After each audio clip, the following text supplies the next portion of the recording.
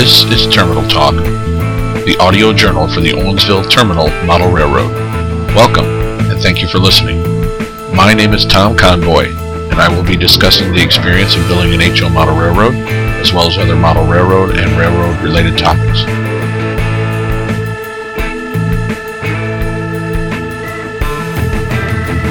Hello, and welcome to episode number 19 of the Terminal Talk Model Railroad podcast. I am your host, Tom Conboy, and on this episode of the podcast, I'm going to be talking about getting out of the hobby of model railroading. Now that's with a question mark. I'm also going to give a change in plans in the layout I'm building, as well as a few other updates, so stay tuned.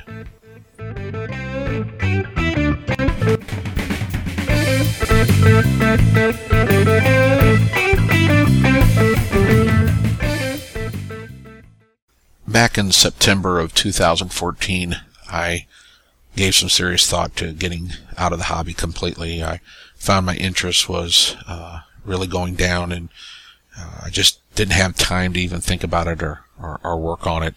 And I decided to go ahead and disassemble the bench work I had already assembled in my train room, and went ahead and packed all my stuff up and put it in a closet, and gave some serious thought to selling it, getting on eBay and just getting rid of it all. But I decided that probably best just to wait and see. And sure enough, that as I had taken a couple months break, I found myself getting interested once again, but finally sold my house. The whole process has taken over a year and a half to get it finished, and it's been something that's been planned for well over 3 years, but at least it's finished. So now the house is sold, and now I have a little bit more disposable income that I can put back into the hobby.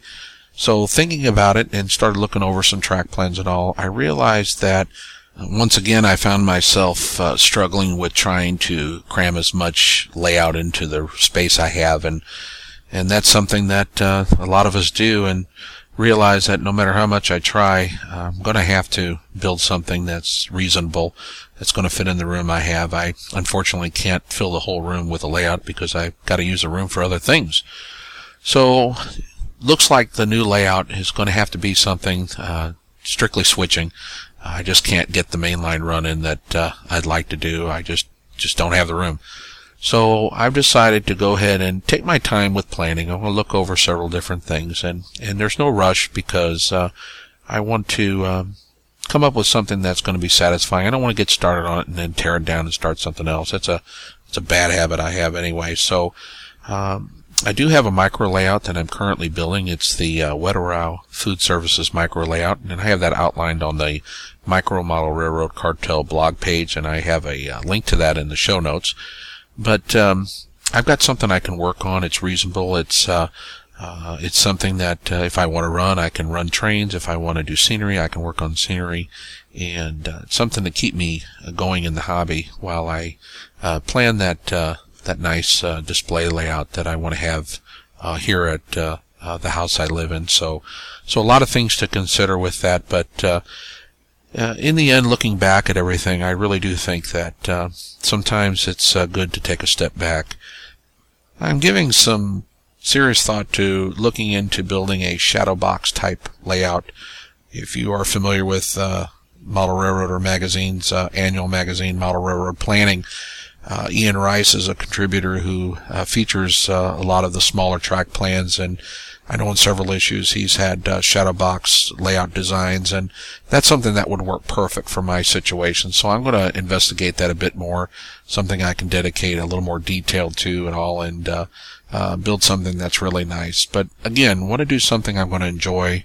I don't want to get involved with something that's going to be beyond my ability, because it'll never get finished if I do that. So that's one of the good things about building micro layouts, as I've mentioned in other episodes of Terminal Talk Model Railroad podcast. These are ways to hone your skills. Building dioramas do the same thing. So a few things to consider, but I'm glad to be back, and again, keeping things in the right perspective. After all, this is a hobby, and for me, it needs to stay a hobby.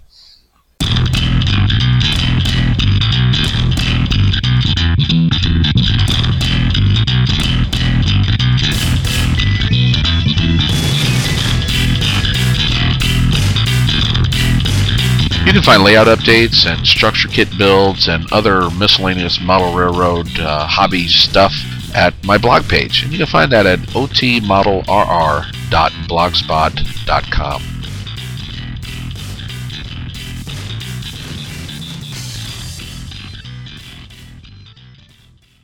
Alright, time for a layout update. As I mentioned in the first segment, the bench work for the Oasis layout is gone. That plan has been scrapped, so it's back to the drawing board on a new layout. And while I think about and look over some plans and decide just what type of layout I want to build, I know one thing, it's going to be a switching layout.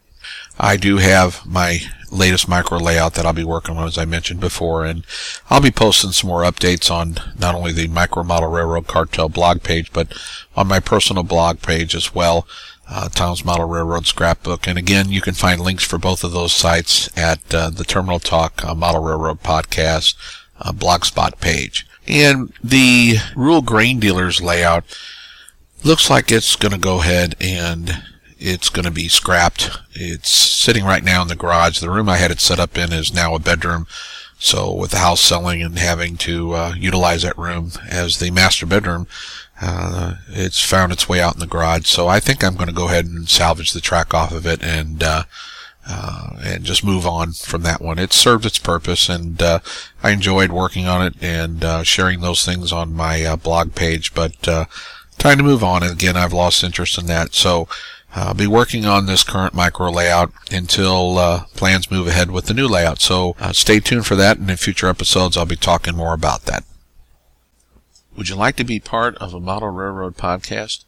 Well, I have a recommendation.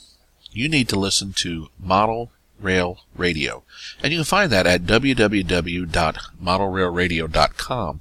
Be sure to visit their website for show details. And again, I've been on the podcast. It's definitely got a lot of content.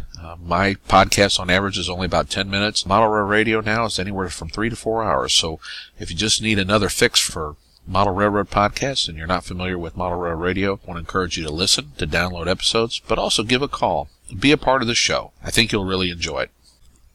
I recently heard that Ryan Anderson from the Model Railcast show passed away, and I want to take this time now to extend my deepest condolences, sympathy, and prayers to the family, friends, and listeners of the Model Railcast show. Ryan, his show, when I remember he used to put it out every week, was a big influence on me. It was the first Model Railroad podcast I ever listened to. It was really the first podcast I ever listened to, and having done a podcast myself now, I realized just how much work he put into that, and was very thankful for that show. And I know that he will be greatly missed, and I know he touched a lot of people in the hobbies. So thanks, Ryan, for all that you did. It meant a lot to me. That's going to do it for this episode of the Terminal Talk Model Railroad Podcast. I want to thank you all for listening. I appreciate all the subscriptions to the podcast. Feel free to leave any kind of feedback. Those of you that subscribe in iTunes, feel free to leave any show feedback on the iTunes page. For those of you that listen through other feeds, you can also visit the terminaltalk1.blogspot.com page and leave feedback there as well. All feedback is appreciated. Any suggestions to help improve the show, always like to hear. So thanks again for your support. Thanks again for listening, and hope to be sharing with you again next time. So thanks.